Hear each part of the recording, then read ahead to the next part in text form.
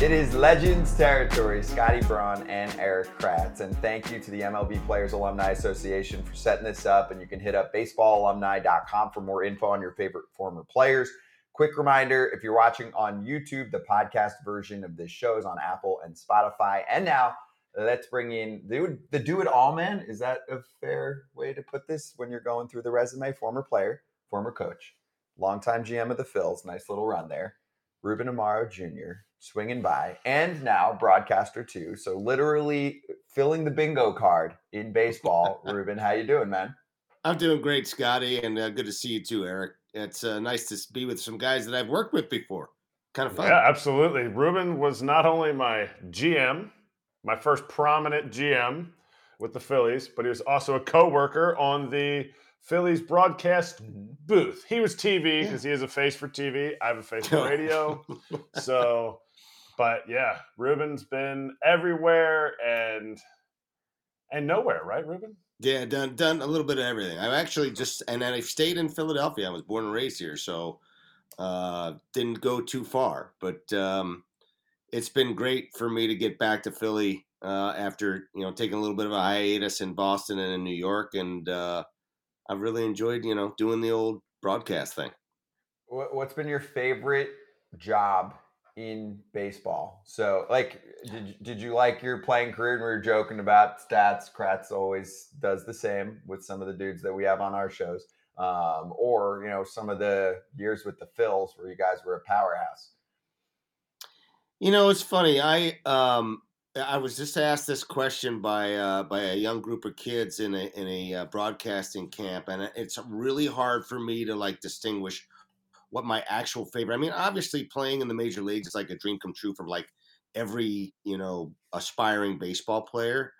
So I would say that part of it, and playing with some of the greatest players on the planet. I got a chance to be with guys and play with really good players, the Darren Daltons and Lenny Dykstras, Kurt Schilling. Then I went over and played with guys like, I don't know. I mean, I played with guys like Manny Ramirez and Jim Thome and Sandy Alomar. I played with Hall of Famers, guys like Eddie Murray and, Dave Winfield. So I guess playing was my favorite. I will say that I love being a GM, but when I got back onto the field as a coach with the Boston Red Sox, that was just a blast. We won the division 2 years in a row. I felt like I was back playing again.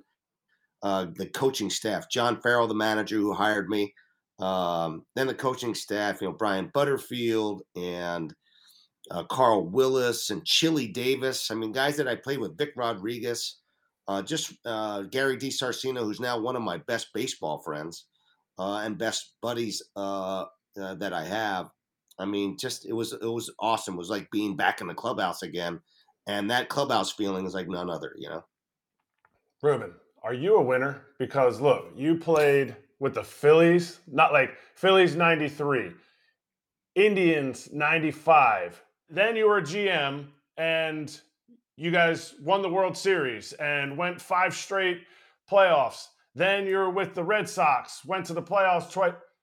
Would you consider yourself a winner in every single spot? Is that something that you grew up learning from being in the explain that to me.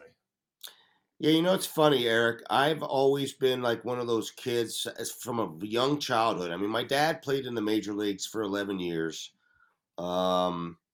Baseball and sports were in our family a lot. I was one of those kids who grew up like having to win everything. I wanted to be the best baseball player, soccer player, student, whatever the case may be. For whatever reason, I've always driven to a high standard for myself, maybe to the point where it was maybe too much at times. But even as a little kid, I put a lot of heat on myself. But I mean, from ping pong to tennis to whatever the case may be, playing, war and cards, I always wanted to win. And so I was just around winning a lot. And when I was bat boying from 80, 81, 82, and 83, kind of like part-time bat boy in 80, but my dad was part of that team. The Phillies won the World Series in 80. They were back in the playoffs in 81. They were a contending team in 82, and they went to the World Series in 83. So I was part of that whole culture as a bat boy.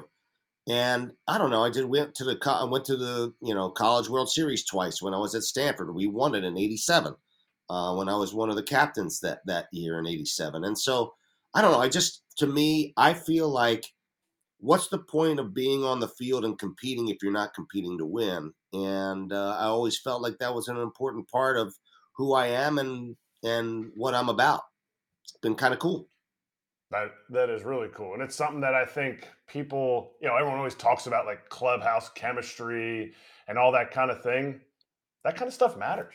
That kind of stuff matters. And it shows, but in other ways, like, what's a story where you took the winning too far?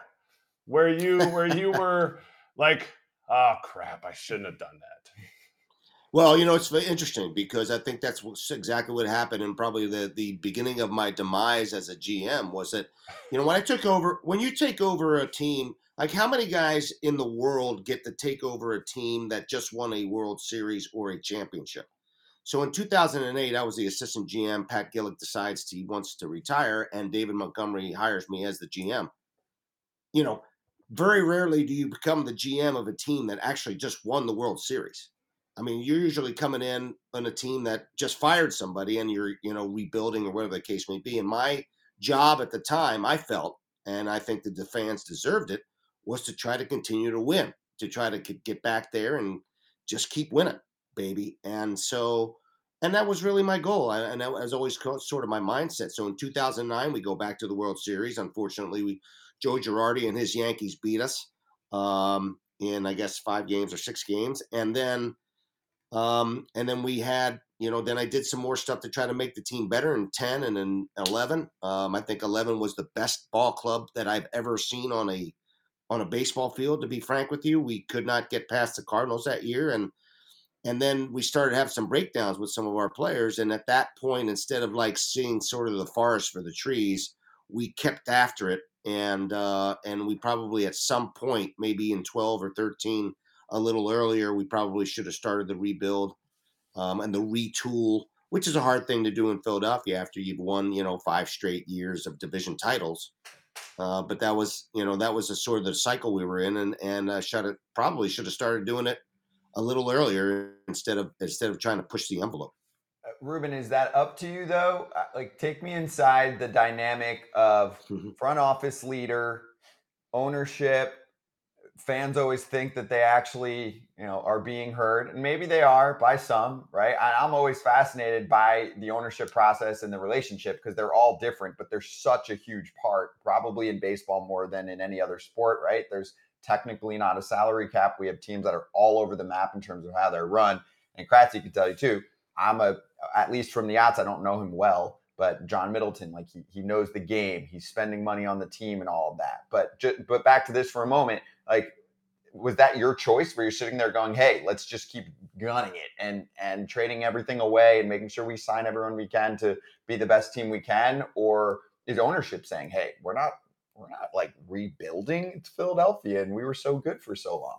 Yeah, great. I mean, Scotty, it's a dynamic that's very difficult to do, especially when you're in a big market and especially when you've had a lot of success over the years. I think it's a collaborative effort. I can't take, I'm not going to throw like my old ownership under the bus that, hey, you should have done this and you should have. No. I made the baseball decisions and they gave me the leeway to do that. David Montgomery gave me, it was the beauty of what David was about. He was on top of things pretty significantly, but he also, he allowed you to make the decisions based on, what you felt was right for the organization. And, I wanted to win. And I felt like, and I still feel this way, that the fans deserve to get the best product they can possibly get. And whether it's in Minnesota or it's Kansas City or it's New York or Philadelphia, I do believe in like putting your best foot forward and trying to make, the best decisions for your organization. It's a cool thing to see what's going on with the Reds now. I think it's awesome. I think the fact, the fact that they've had some success. I know it's a weak division, but for them to be in this position, I'm happy for David Bell, who's a good friend and someone I respect a lot. And it's just a cool thing to see. A guy, Sean Pender, is a guy who is, was a Philadelphia guy who's now like the player development director over there in Cincinnati. He's changing the culture and putting a winning culture of baseball back into Cincinnati. And I think those are all really, really good stories. But I always felt like, you know what? Those are my decisions. Those are as the proprietor of the and the leader of the organization, man. You sometimes you have to make a little bit better decisions, and I probably should have peeled it back 1 year early rather than 1 year late. All right. So now you kind of, you're feeding some of those regrets or whatever, but in the moment you were confident about your decision. You're always very confident. So I need to know how confident, because we've talked about this before. You would like to be a GM again, or president, whatever that new logo is. You kind of need to have people pushing you and selling you in those corners. What's the number it would take for you to be the president or GM of the A's right now? The Oakland A's. Right now, John Fisher is actually calling me right now. I gotta get I didn't have my phone, so we missed your call. Here, I got it. That's yours. It's too big. It's too big. I mean, it's a tough situation over there. There's no question about it. I mean, it may end up being a great situation. I don't know whether Vegas is the right spot. I hope it is. I guess it's going to happen, but there's still some hoops and ladders to jump over. Listen, I love the game of baseball. I love what I'm doing now as a broadcaster. If someone were going to give me the keys to the castle and say, I want you to run this organization the way you want to run it, and valuing scouting and valuing evaluation in a way that is not so analytically driven, and I am allowed to do that, utilizing every one of the pieces of information, and someone who gave me the reins to do that, then I'd be all in, man. But if I would be shackled with having to run an organization a certain way, then I don't know that I would want to do that. I really don't. I love the game. I think that we've done a couple of disservices to the game. And I think we've done a disservice to the people who really did know the game and understand the game and contributed to it in a very positive way. I hope that the pendulum swings back to the point where, and even, the commissioner, and I think Theo and all those other people in the commissioner's office, I think realized the product of the game's got to get better. It needs to be better. And how would you do it? Let's say you took over the A's tomorrow, and they said, okay, tell us how long you're going to need. Tell us what you need. What would you do? I think it's all about scouting and player development. I think one of the things I learned from Pat Gillick is that if you don't bring quality players and talent into your system, and you don't have people who can evaluate actual talent, then you got no chance. No talent, no chance. And it's not just talent, but it's also, people's makeup, how they understand and play the game. And in this day and age, we have our young kids. We don't have a lot of kids who actually really think about winning baseball games. We have people in our industry who care more about their production than they do about actually winning. And I would love to be able to create a culture of winning. That's what I believe in. We talked about this from the very beginning. I want winning people and winning players. And if we can do that, and we can do that consistently with the people that we hire, and evaluate the people that are evaluating those kids, I think that's the way to go. You have to have your basis. Any team that has success or sustained success are the teams that bring people from their own system or acquire people who have a long, you can control and have long-term success with, are people that understand your culture and buy in. And I think that's the way to do it. I just don't know. I do think that there's a melding process of being able to utilize, your traditional evaluation processes, but and you can meld those with some of the analytics information there's out there. But you can't run your organization based on solely on analytical evaluations. It's not the people are not widgets. The people are human beings, and I think it's really important to distinguish what it is that a player can do and provide for you based on his makeup and other factors as well. You don't want to be shackled as a GM. Would you shackle your manager and make the lineup for him like some GMs are doing? No, I think I've always been one of those guys that I feel like if I'm hiring the right person, then that person will make the right decisions in his job, whether it's a player development director, whether it's a manager, it's a someone who's running our analytics program. I would love to hire people and allow them to do their jobs. Is it my job to oversee them? Absolutely, unequivocally, but I want to hire people that I'm confident in and try to help guide them to have success and give them the autonomy to do that. I think autonomy is a huge thing for a variety of reasons. In the workplace, you want to feel like, hey, this guy's allowing me to do my job and trusts me to do that job properly. And for me, there's nothing wrong with making suggestions, but to have someone who has never played a game of baseball ever tell me who should be playing in the lineup and where, I think is a disservice to the manager, and it's just not the way to run a business. That's my feeling. And if people don't like it, tough shit. I mean, that's life. I just believe that you should be hiring people and giving them the autonomy to do their jobs properly. And then if you feel like they're not, then have the discussion and try to figure out how we can get to the right space.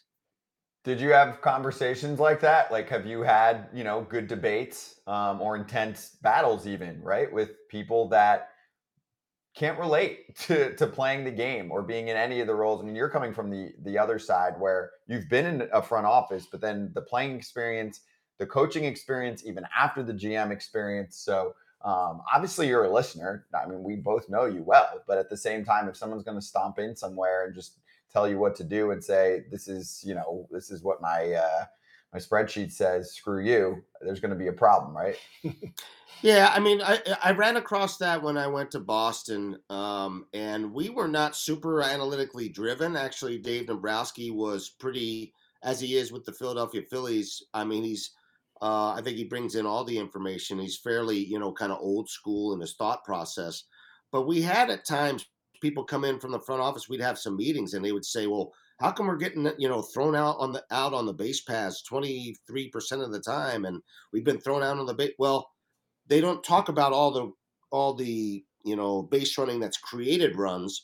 All they talk about is the base running that has stifled an inning. And I think that there's a lot of things that go on in baseball that are valued improperly by the analytics folks. The point is to try to win the game.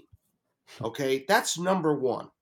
Okay, and whether or not the spreadsheet says to play this guy somewhere or to pitch this guy in a certain way in a certain situation. Well, he can't hit a breaking ball, but guess what? If you spin him a breaking ball and there's a man on first base, he can hook it into the hole. That's a first and third situation.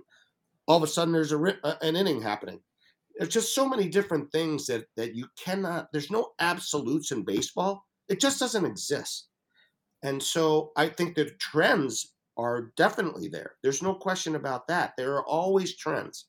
But I think you have to understand that there's no absolutes in baseball, and I think that people have to realize that a little bit better. And in addition, I mean, we played the game of baseball and ran the game of baseball in a certain way for 100 years. It does not mean that we did it wrong for 100 years. And so what has happened is with a lot of folks who are running the analytics programs and are more heavily analytically driven is they feel like the people that were playing the game prior didn't know what the hell they were doing. Well, that's not right. The game existed and we had a lot of success enjoying the game and watching the game and entertaining the fans for a long, long time.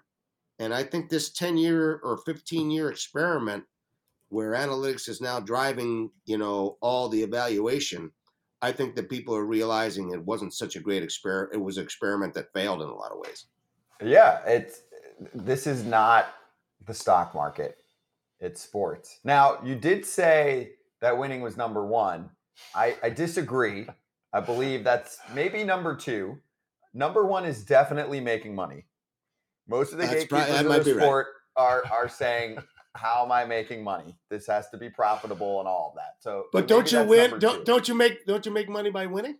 Oh, so much money. Yes, you would think so. So much money. And they not go hand in hand.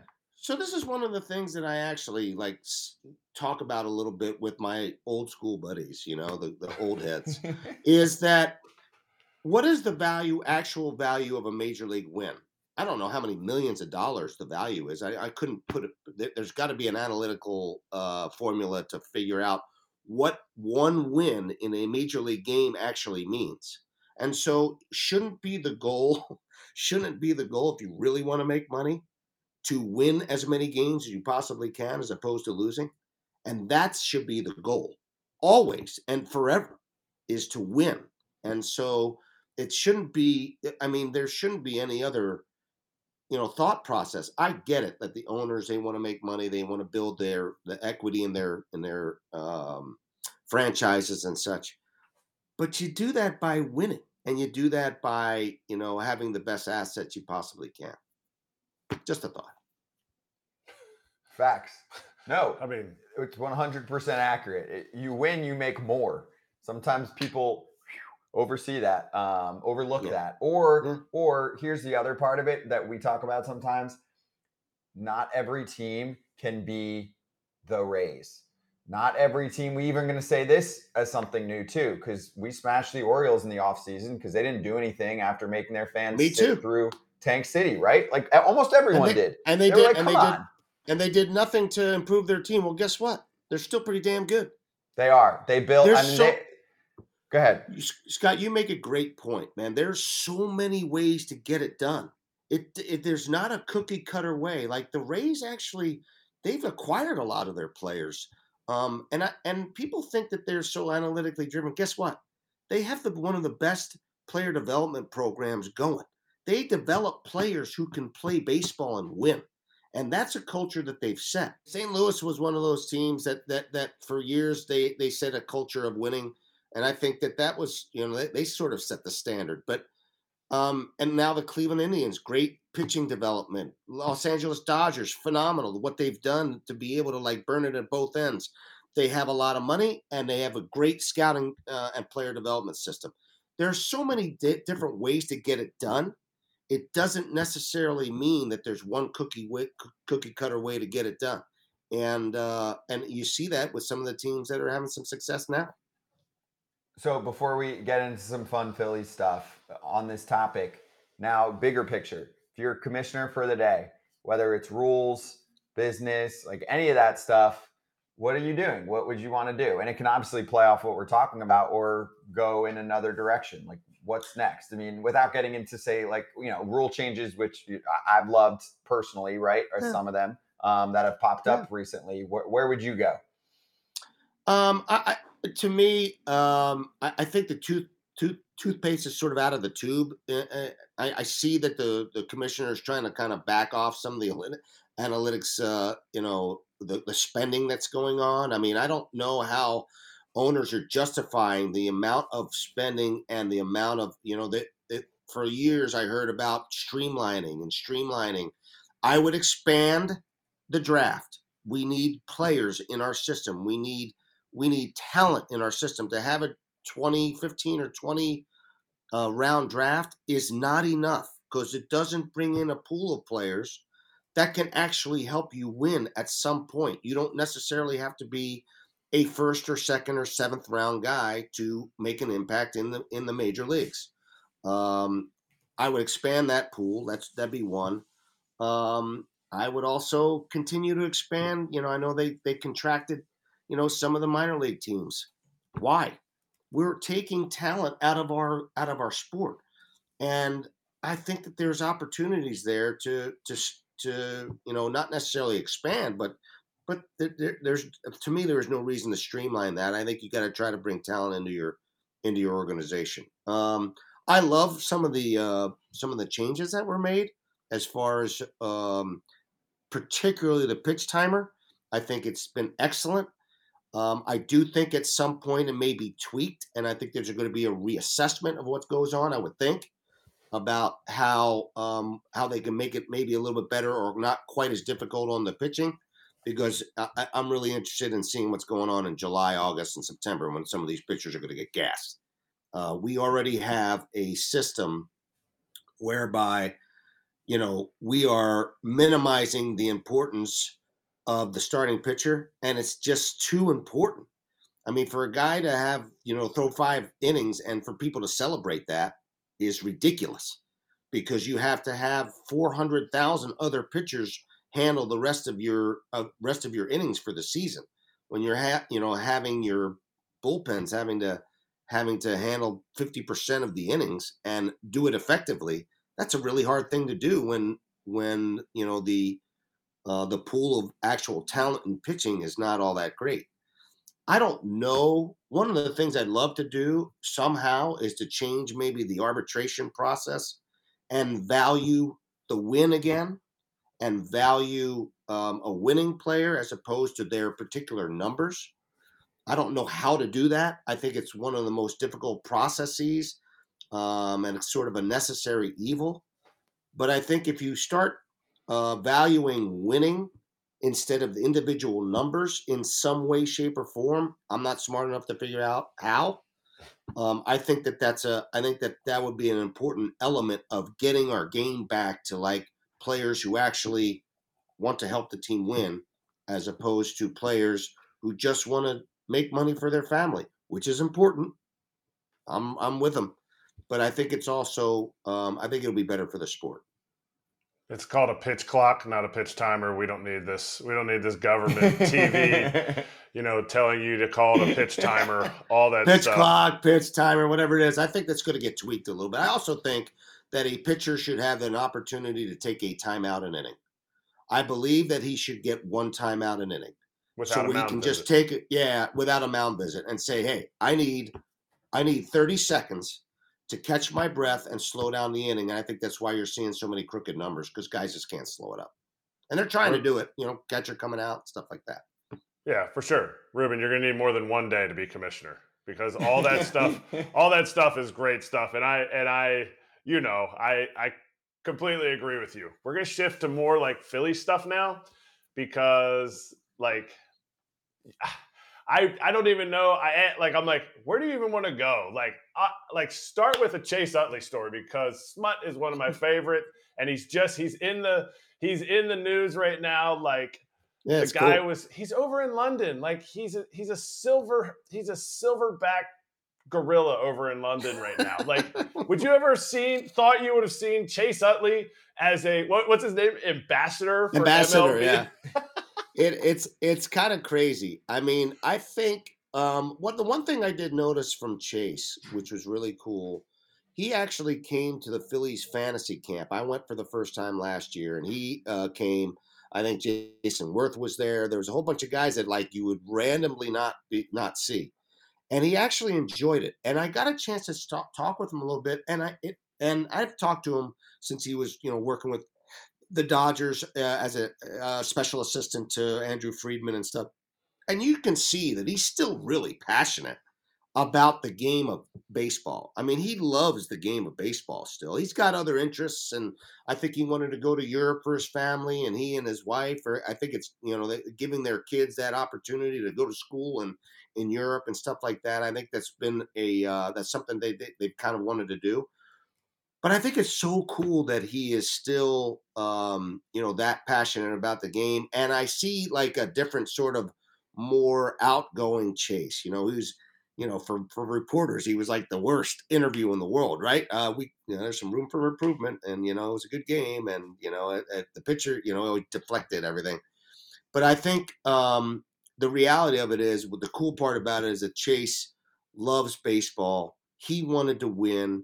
he understands the game in a way, and he's pretty cerebral about it, man. I mean, as you well know, um, and it's just cool to have a person like that be an ambassador and to want to try to do something to create more interest in the game. It's pretty awesome. You think he deserved his moniker as a dirty player? I don't. I do not. And as in fact, that slide, when they talked about the Ruben Tejada slide, I actually blame Ruben Tejada on it because there's no reason for him to turn his back on the play. He catches the ball and he turns the wrong way, and he exposes himself. And to me, Chase is not trying to hurt somebody. You know what he's trying to do? He's trying to stop him from turning the double play so they can keep the inning alive. And so, listen, I know that I know in my heart of hearts that Chase would want to do absolutely no malice to any player and to put anybody in that situation. What I do know is he would do anything he possibly can to win a baseball game, and I, I just thought that he's a guy that wants to win and do whatever he possibly can do to win. And I don't think they deserve the negativity that was enforced upon him or forced upon him by others, because frankly, there's first of all, there's no way the ball is going to be a double play, and number two, I think Ruben put himself in a position to get himself hurt. Simple. That's my thought. I concur. I concur.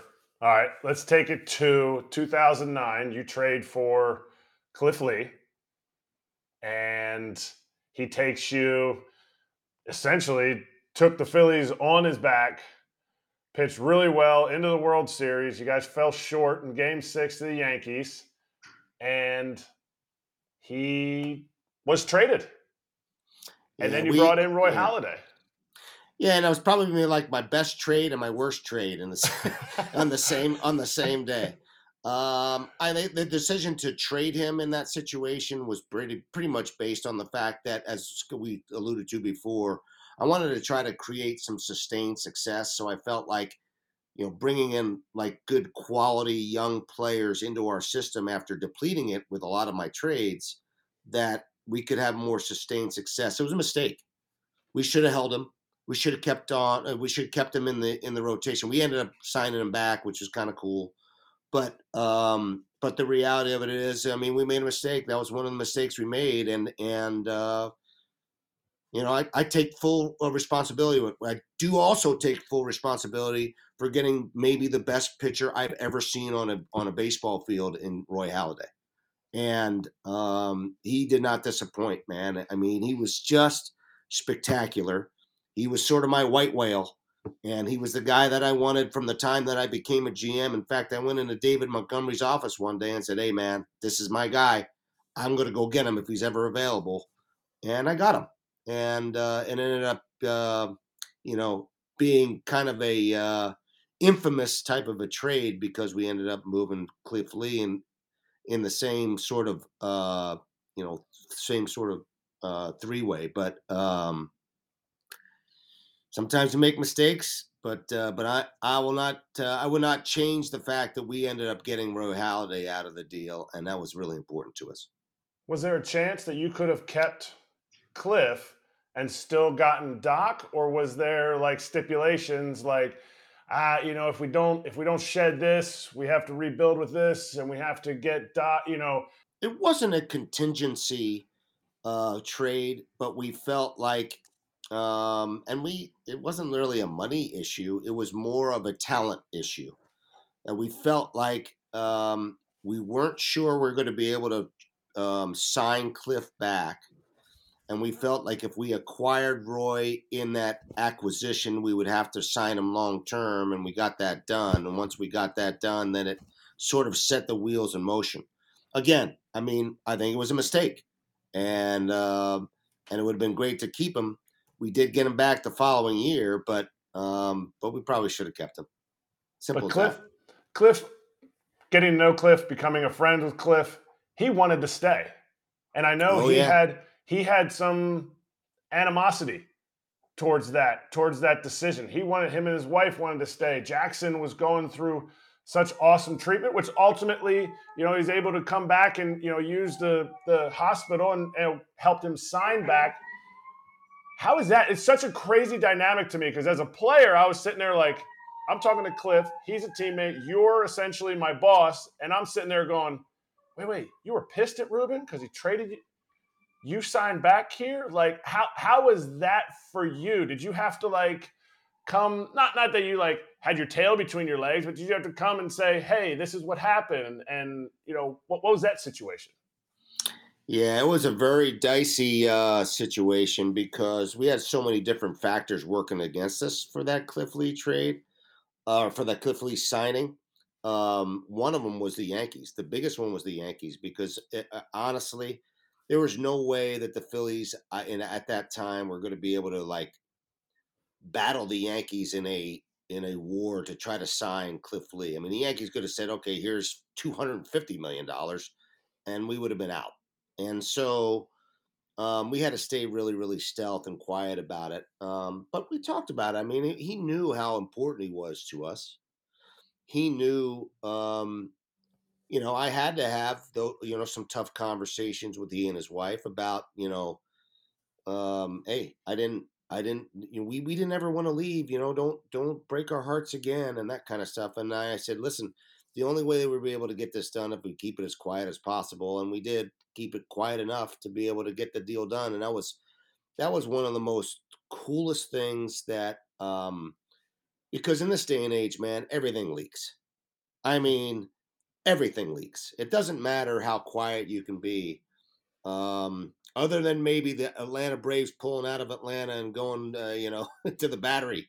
That doesn't, that was pretty stealth, pretty good job by John Sherholtz, but it just doesn't happen that way, and it did. It worked out in an amazing fashion, and we got to have him back. Fans often will go, "Oh, let's trade this guy, and then we'll get him back next year." Like if they're not doing well, there's humans that are involved. Like John Lester gets dealt. He's not going back. And most guys are usually offended if they've been with the team for a while. And this ties at least partially to ownership because you got to get permission to spend. But when we're seeing it right now, Marcus Stroman wants to stay with the Cubs. He is on the record. Now, the Cubs are like, you have a contract. Go for it. Just stay in there. He's like, no, I have an opt-out. And obviously, any human being would take that. So pay me what I deserve. And I don't know the whole story. Obviously, no one totally does. But that's going on right now. If the Cubs, fall back, they trade him. I don't think Marcus Stroman's going to be like, sure, first phone call. Yeah, let's talk. He's probably going to say, pay me more now. You had me in your hands. It's funny. I had a different view about opt-outs. I would never want to give an opt-out when I was a GM. And now in retrospect, I think now, you know what? Why not give the guy an opt-out? He's going to have to bust his ass and play his rear end off. And that's exactly what you want out of your player, right? It's almost like a guy who's playing in his last year of a contract. All of a sudden, may have a year or two where he's not as good. And then all of a sudden, boom, guy goes nuts.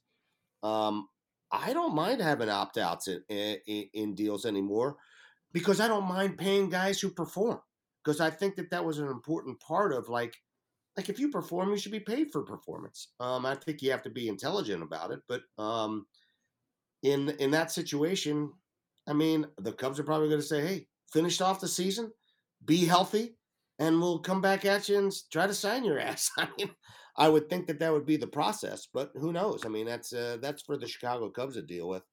But there was a time when I thought to myself, why would you ever give an opt-out, to a player? Now I'm thinking, in this day and age, I got no problem with opt-outs because the guy's going to have to pitch or play to a certain level that if he plays well enough, I mean, first of all, you get the production out of the guy, right? And if he plays well enough, maybe, okay, maybe you have to pay him more, but that's okay. If that's the going rate, and then we'll kind of go from there. Keep him motivated. Keep the carrot dangling a little bit. That's exactly right. Not everybody has a different sort of carrot, as you well know, Grazzi. And some guys are very self-motivated, and some guys are not. And that's the reality. Everybody's different. They're all different humans. Somebody might be motivated by wanting to stay in a certain city. Somebody might be motivated by, wanting to, do the best for their family or whatever the case may be, but or their own pride, or they're just great competitors. But everybody's different, and I think that's one of those things that you sort of have to sort of assess and find out about the player, and that's part of doing your evaluation on the player's makeup. Watching you as a GM, getting to know you now after you've been my boss, and throughout, you make connections with people, and whether you're right or you're wrong, you're probably right more often than you're wrong, but you'll admit that you're wrong. Take us through the process of the Ryan Howard signing. Yeah, so the Ryan Howard signing was we tried to basically get out in front of what was going to come, what was coming. If you remember, there was a Joey Votto and Prince Fielder and Pujols. also Pujols who were coming, and they were going to end up signing some big ass deals. And we had the best player for 5 or 6 years, literally the best offensive player in the game, playing for the Phillies, and we wanted to keep him. And we were hoping at some point, even if he's not a first baseman, at some point there was going to be a change. Perhaps he'd be a DH, whatever the case may be. My biggest concern was his long-term health, just because he's a bigger bodied guy. He just didn't know whether he was going to continue to produce. But he did try to take care of himself as well as possible, which is what he showed us up until that point. But again, one of the most productive players in the game, if not the most. And so we try to get out in front of it by adding another 5 years. He had 2 years left on his deal. Those guys ended up signing 10, 11, 9-year deals, whatever the case may be. And in fact, you can't do anything about somebody's health. Typically, the risk on a position player is much lower than the risk on a pitcher, obviously. And we felt like the risk was worth making the aggressive move to try to sign him to a deal that we thought was going to be equitable for both sides. It didn't work out because the son of a gun, poor guy, ends up blowing out his Achilles, and then for the rest of his career, kinetic chain, whatever the case may be, ankle, knee, hip, he just wasn't able to be the same player because he couldn't use his lower half the same way. Simple as that. And he ended up, not being nearly as productive a player because he was not able to use the most important part of his game. And that's it in a nutshell. I felt badly for Ryan himself because he's such a good dude. He's such a good person. And I know he wanted to produce because he's not one of those guys who is, satisfied with his work. And he just wasn't able to be the same guy because he just physically couldn't get it done.